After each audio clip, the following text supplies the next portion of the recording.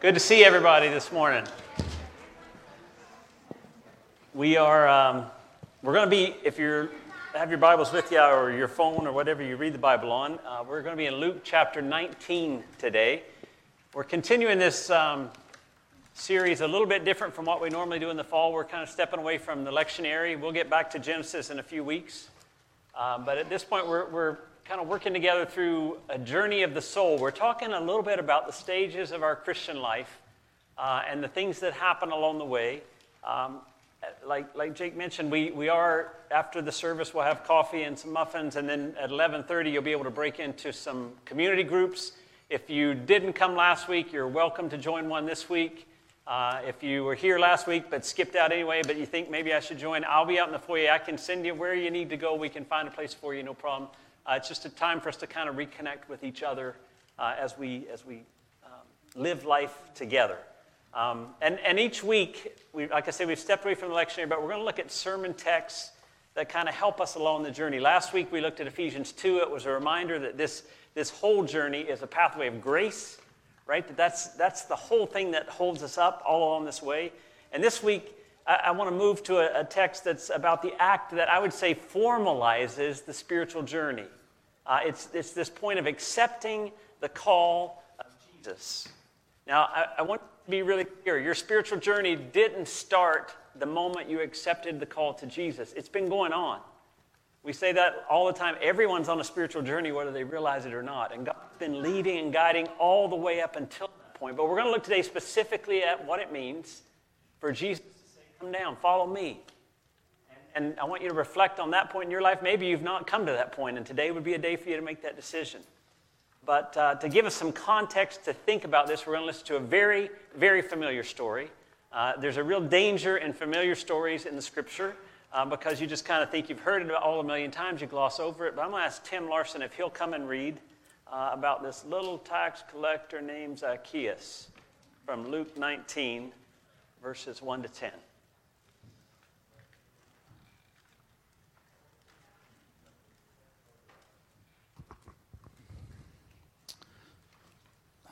Take those off. Luke 19, verses 1 to 10. Jesus entered Jericho and was passing through. A man was there by the name of Zacchaeus. He was a chief tax collector and was filthy rich. He wanted to see who Jesus was, but because he was really tiny, short, he could not see over the crowd. So he ran ahead and climbed a sycamore fig tree to see him, since Jesus was coming that way. When Jesus reached the spot, he looked up and said to him, Zacchaeus, come down immediately. I must stay at your house today. And so he came down at once and welcomed him gladly. All the people saw this and began to mutter, he's gone to be the guest of a sinner. And he's short. But Zacchaeus stood up and said to the Lord, look, Lord, here and now I give half of my possessions to the poor. And if I have cheated anybody out of anything, I will pay back 4 times the amount. He's really wealthy. Jesus said to him, today salvation has come to this house, because this man too is a son of Abraham. For the Son of Man came to seek and to save the lost.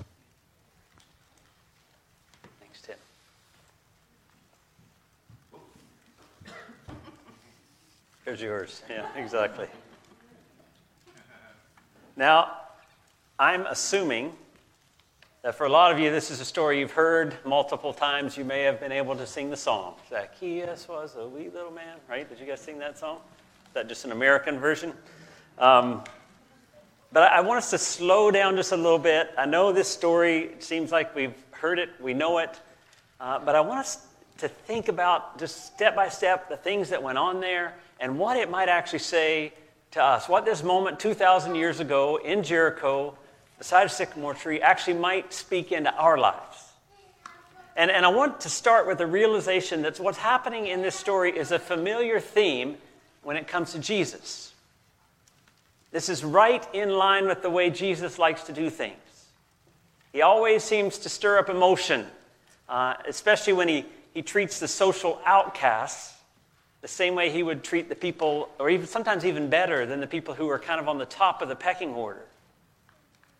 You know, the passage right before this in chapter 18 is Jesus healing this blind man. Now, you've got to realize a blind man is seen as cursed by God. He's a social outcast, and yet Jesus goes to him.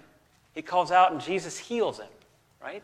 Jesus is one of these people that reaches to these social outcasts, and the story of Zacchaeus is the story of an outcast.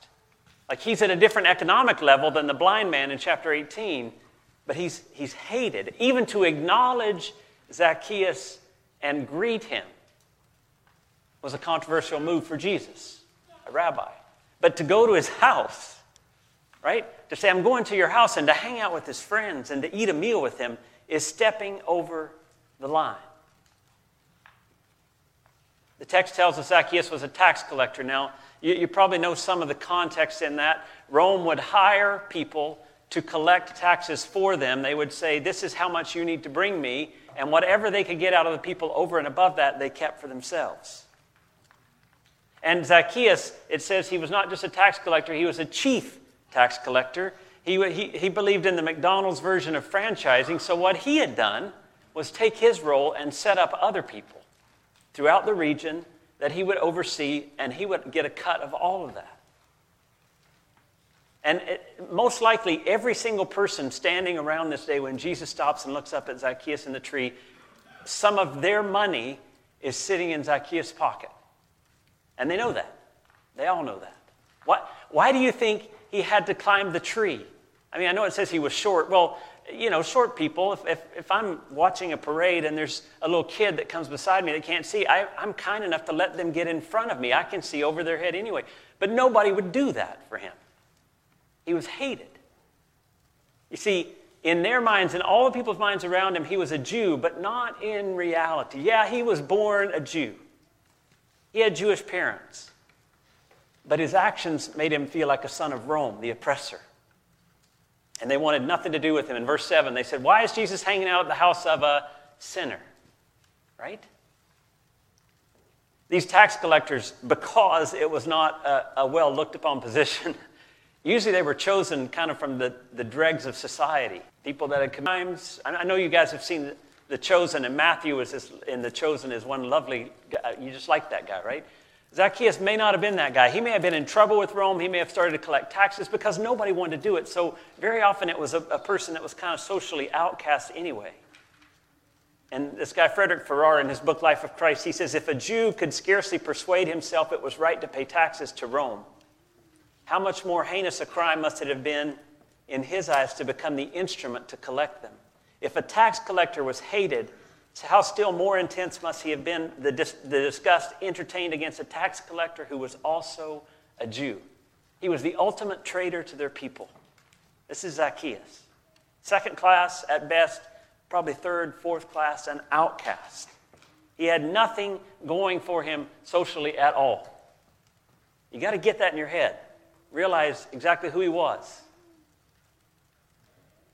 But what he did have was a desire to see Jesus. Sometimes the Bible just seems ordinary to me. Just the stories just seem so like, well, verse 3, he wanted to see who Jesus was. But because he was short, he couldn't see over the crowd. Isn't that just plain? That's just ordinary. So he ran ahead, he climbed a sycamore fig tree to see him since Jesus was coming that way.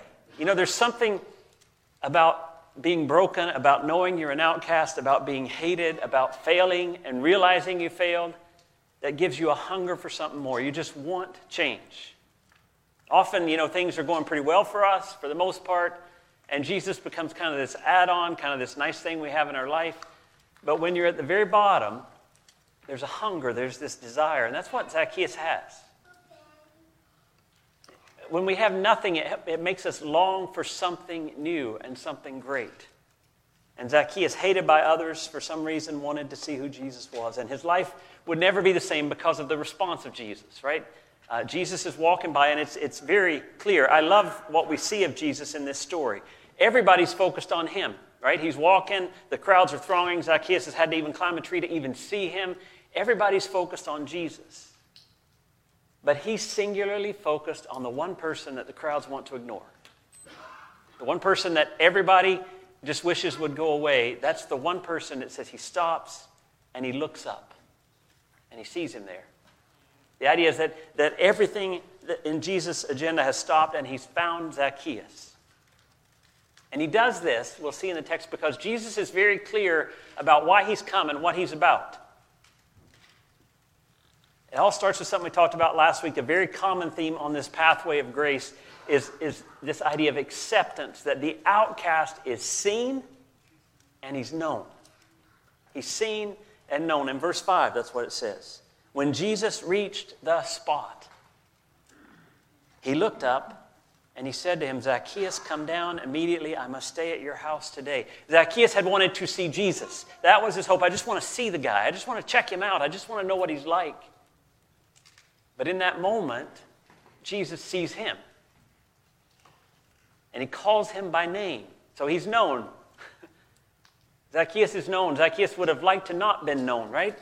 His name meant Jesus knew things about him. And he invites himself to Zach's house. He says, I'm going to go and hang out at your house today. And we hear this, right? We've heard, everybody knows that. It's no surprise.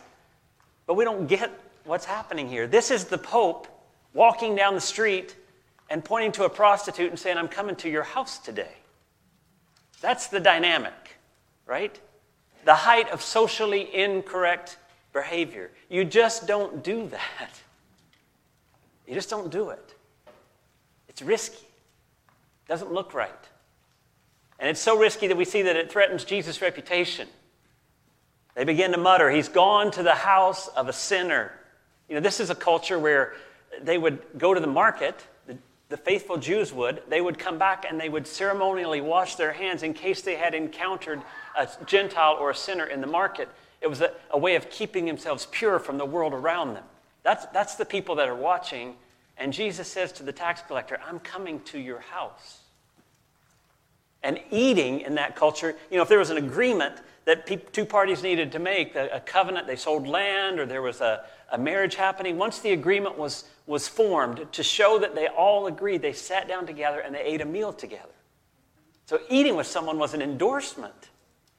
And so they're just thinking, why would Jesus go there? People are talking. And there are things you just don't do in town. I laugh because there are things that I don't do in town just because. I may be totally innocent, but I don't want to have to deal with the fallout. Years ago when I was coaching basketball and I was in shape, I used to run with the basketball team because I led the pack. But as I got more out of shape and started running behind 10 teenage girls, I realized that's not a good optic for Hope to have the Baptist pastor chasing 10 teenage girls around the town. So I stopped. Right? You just don't do that. There are things that we don't do because we want to protect. We don't want to have to deal with those things. But Jesus, here he is. He's just walking around. I'm coming to your house, Zach. Let's go. Taking actions that the people are talking about. And it threatens his reputation, but it flows right out of his identity. Why does he do it? Because this is who he is. In verse 10, he's very clear on who he is. For the Son of Man, right? This is that reference back to Daniel. It's no little phrase just saying I'm a human. He's saying, I'm the Messiah. The Son of Man came to seek and to save that which was lost. And on this road, there's a guy in the tree that is one of those lost ones. The Son of Man came to seek and to save that which was lost. Jesus in Nazareth at the synagogue, he got up in Luke 4 and he said, the Spirit of the Lord is on me because he has anointed me to proclaim good news to the poor. He sent me to proclaim freedom for the prisoners and recovery of sight for the blind, to set the oppressed free, to proclaim the year of the Lord's favor. Jesus' whole identity was wrapped up in bringing freedom and forgiveness, grace, we talked about last week. And we talked also about expectations, how that drives our life the wrong way. But what he's doing with Zacchaeus is accepting him as a tax collector, a chief tax collector.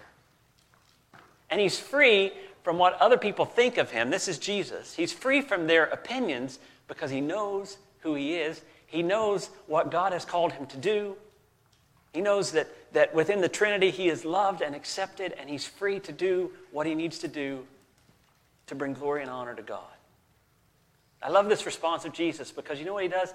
He moves toward the one that the entire religious community was moving away from. And we could learn a lesson in that. Jesus moves toward the people that the religious community often moves away from. I think it's a reflex that he had or a response that we would do well to follow, especially when you look at the impact of the response, when you see what happened. You can imagine what Zacchaeus might have been thinking or feeling as he walked/ran to the sycamore tree. Like, I'm sure he's kind of excited, there's an event happening. He's hoping he can see this guy, but he's also got this maybe even unspoken sense of longing for something different that's driving him there. There's probably some apprehension in him. He wonders, maybe he's afraid nothing will happen, and life will just go on as normal. And yet what happened to bring him down from that tree? He never could have expected that. He never would have thought Jesus was going to say his name and say, I'm coming to your house. He never would have thought he was going to be seen and known by Jesus, and even in the seeing and the knowing, he was going to be accepted. Jesus, once again, moves toward him. I'm coming to your house. I want to spend time with you. And this acceptance and love cultivates in Zacchaeus both joy and obedience. The Greek wording here really emphasizes both of those things. First, the obedience. Jesus says, immediately, come down from that tree.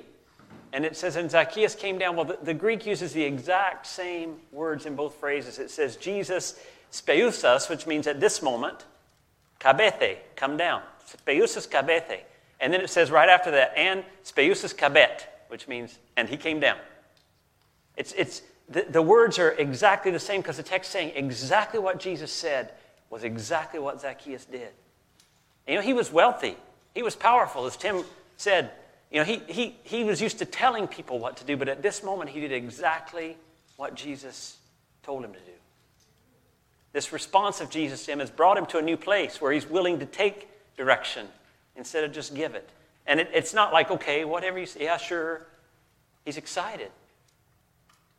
It says he welcomed him gladly, literally with rejoicing. That's the Greek word is the word that joy comes out of. He's overwhelmed. He's thrilled. And we talked last week in those circles about how the acceptance and love of God actually brings you to a place of energy where all of a sudden you've got some drive and some spunk and there's something going on in you because you've been loved. And that's exactly, yes, okay, let's go to my house. I'm coming. And on the way home, he makes this profound statement. And you need to get the dynamic here. They're heading to his house, and the leaders of Jewish society are kind of turning up their noses at his behavior. In verse 7, I can't believe this guy is going to the house of a sinner. Like, he had to hear that. He had to know that was going on. And it says in verse 8, but Zacchaeus stood up. Now, it's not like Zacchaeus just said to Jesus, hey, I'm going to do these things. I'm going to give away half my wealth, and I'm going to repay 4 times anybody that I've wronged. That word for stood up literally is he took his stand. It was used when somebody would come into a room and make a formal declaration. That's the word. So you've got this whole train following to see what happens. Zacchaeus and some of his buddies probably, and they're walking with Jesus, and he stops because he knows what they're thinking. And he says at that moment, he makes this proclamation, I'm going to give away half my wealth. And if I've taken money from anybody, and everybody's like, well, yeah, buddy, right, yeah, if, I'm going to give you 4 times back. If you go back in the Mosaic law, that's the rate of recompense when you take things. To return 4 times. If you took a cow, you're supposed to give 4 cows back. He knows that. What we see in him at that moment is a confidence that inspires change. He's making a major life change right here on the spot. He's declaring that the way he lives is going to be different from here on out, all because of that moment. All because he was seen, he was known, he was accepted. And he's like, man, I've got to be different. I want to live differently. It's all based on the acceptance of Jesus. The outcast finally has been welcomed home.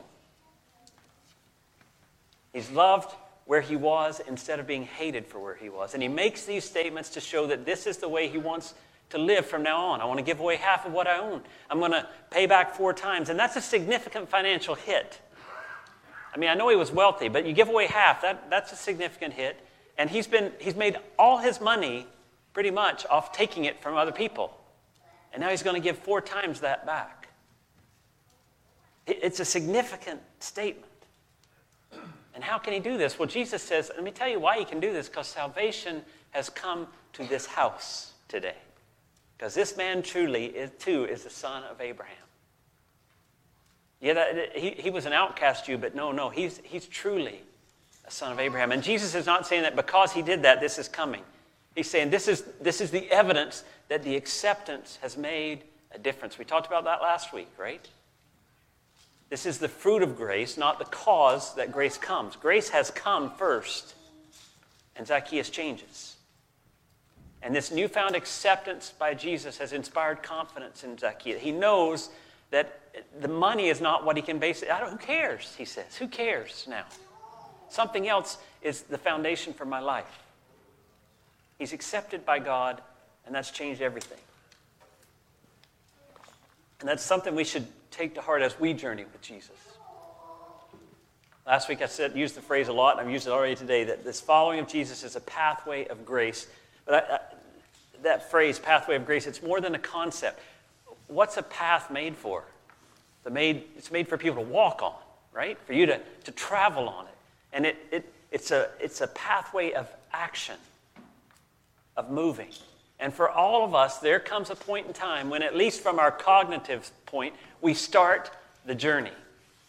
We start walking on that path. That's why Zacchaeus, he's walking on, he realizes, I got to do something. So I'm going to give away half my, he's making a statement as Jesus comes to his house. And this really, like I say, is a continuation of what God has been doing all along up until that point, where he sees us and knows us and calls us. See, we all have our moment in the tree. We all have that moment. For whatever reason, we want to see Jesus. We feel that desire. Maybe it's a brokenness that we want healed. Maybe it's an emptiness that we want filled. Maybe it's just desperation. Maybe it's curiosity. But for some reason, we want to see him. We want to know about him.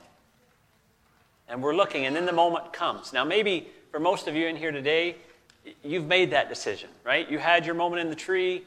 For me, I think it was at 7 when I prayed with my parents, but again, maybe at 18 when I kind of made my faith my own. But we've had that moment. Some of you may not. You maybe never actually said, okay, I'll follow. I'll buy into what you're saying. I'll let you lead. But anyone that encounters Jesus will eventually be asked to respond. They have their moment in the tree.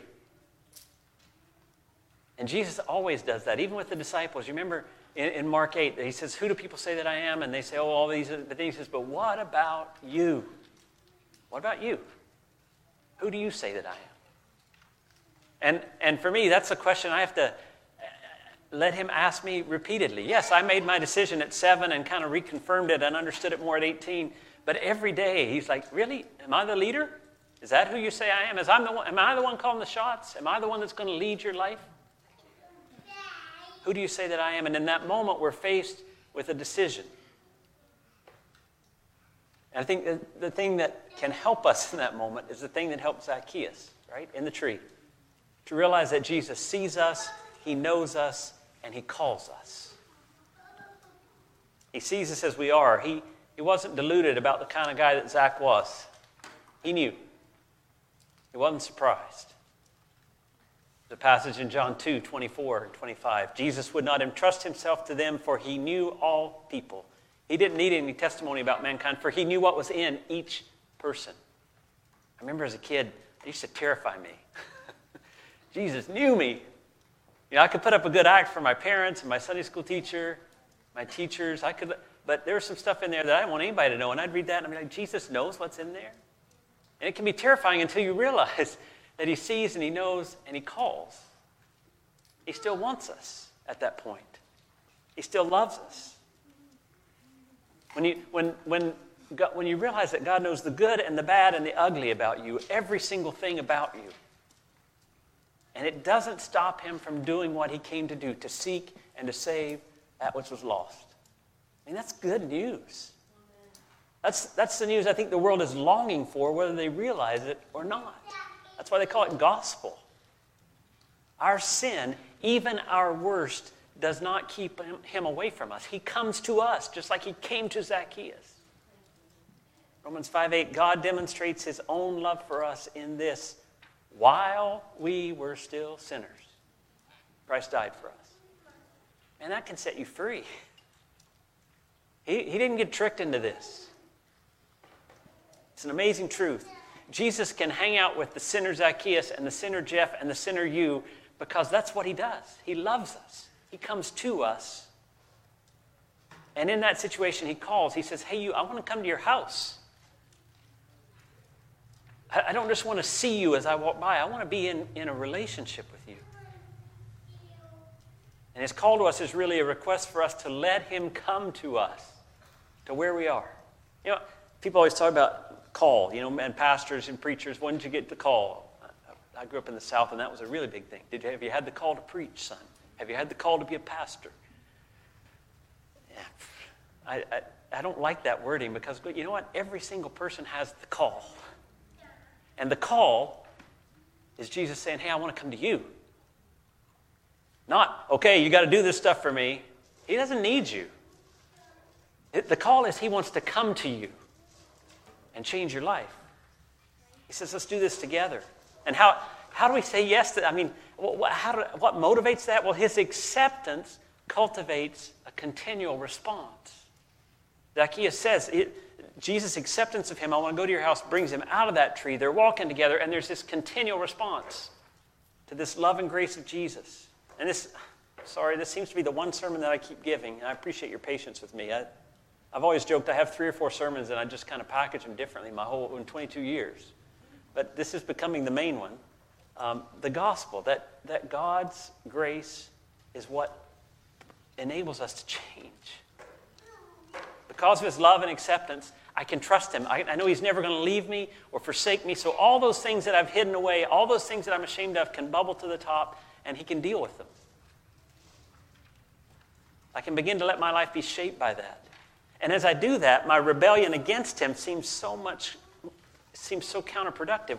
If I'm deeply loved and accepted by this God, why would I want to walk away? Why would I want to refuse? And that's why I keep coming back to Titus 2, 11 and 12. The grace of God has appeared that offers salvation to all people. The grace of God, teaches us to say no to ungodliness and worldly passions and live self-controlled, upright, and godly lives in this present age. I was at the men's breakfast yesterday morning, which was great. It was so good to hear guys' stories. But I had 2 guys at my table, and one of them was struggling with something, and one of them was just saying, you just got to surrender. You got to surrender. You got to surrender. And that's all true.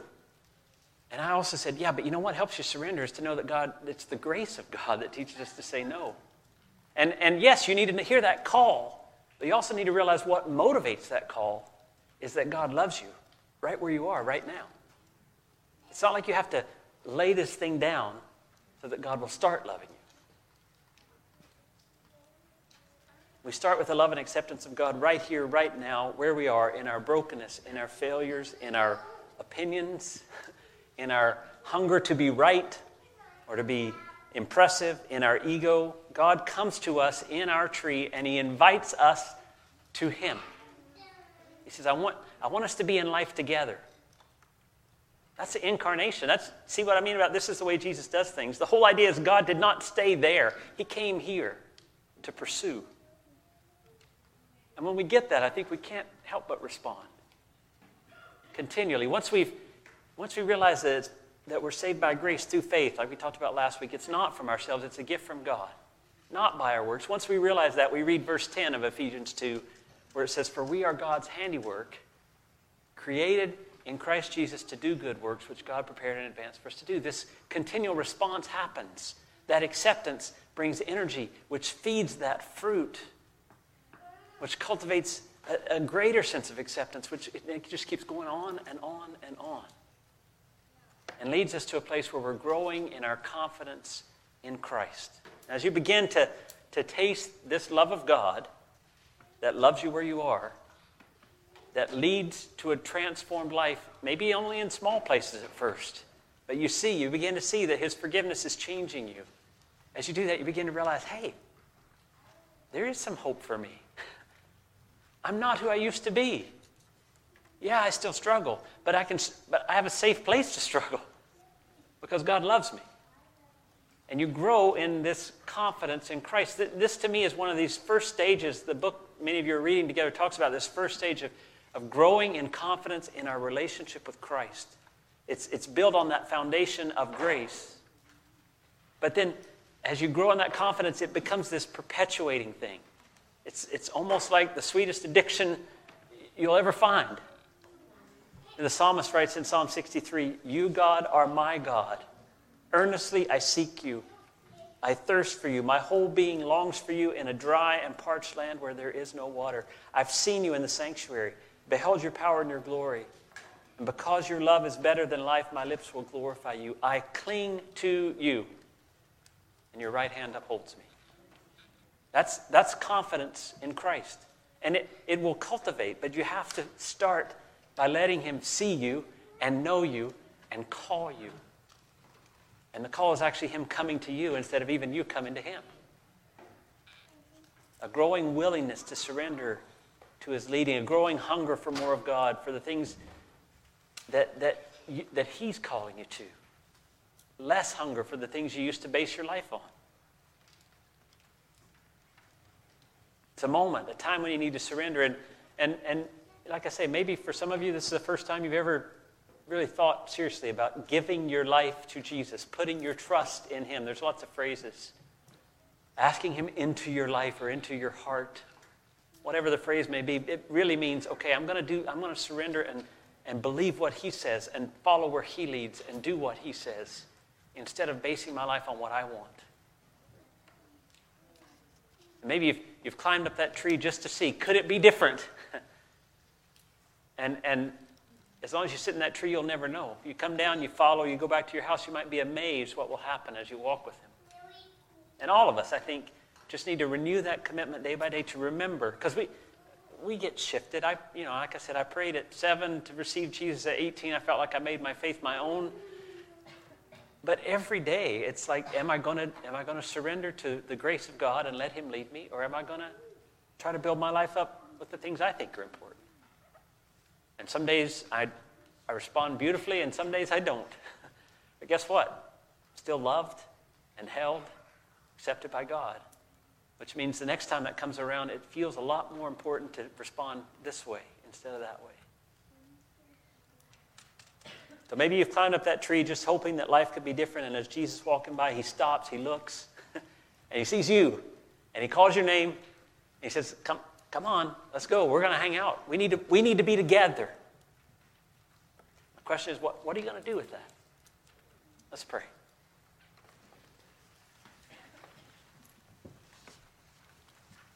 God, so often we just don't let your truth sink in. And this is one thing we want to know, that the same love you had for Zacchaeus, who was hated by the people around him for so many good reasons. The same love that you have for him, you have for us. That there is no darkness in us that you cannot bring light to. There is no death in us that you cannot bring life to. There is no reason that we need to stand in shame before you because of your great love. And I pray, God, that if there are those here today who've never taken a stand or said, I'm going to follow you, that this would be the day that in their own hearts right now they could just ask you to lead and take over. And for those of us who've done it years ago and still walk this journey, and sometimes we wander away and sometimes we miss the point, just remind us that you are there calling us, wanting to come into our house to be with us, that your grace will never forsake us, that it will uphold us, and as we surrender, it will transform us. In Jesus' name we pray. Amen. It's a great song, Gary. Thanks for picking that one. Here's the news. This is what I want you to know this week and what I'm praying for all of us. Jesus is our only hope. But he's enough. He's enough to get us exactly where we need to be. He's more than enough, right? You can hope in how you look or how you think or what you can do, and all that's going to fall away. But if you hope in him, if that's the one thing you're counting on, then you're going to be just fine. He's going to carry you exactly where he needs you to go. My prayer for you this week. Amen.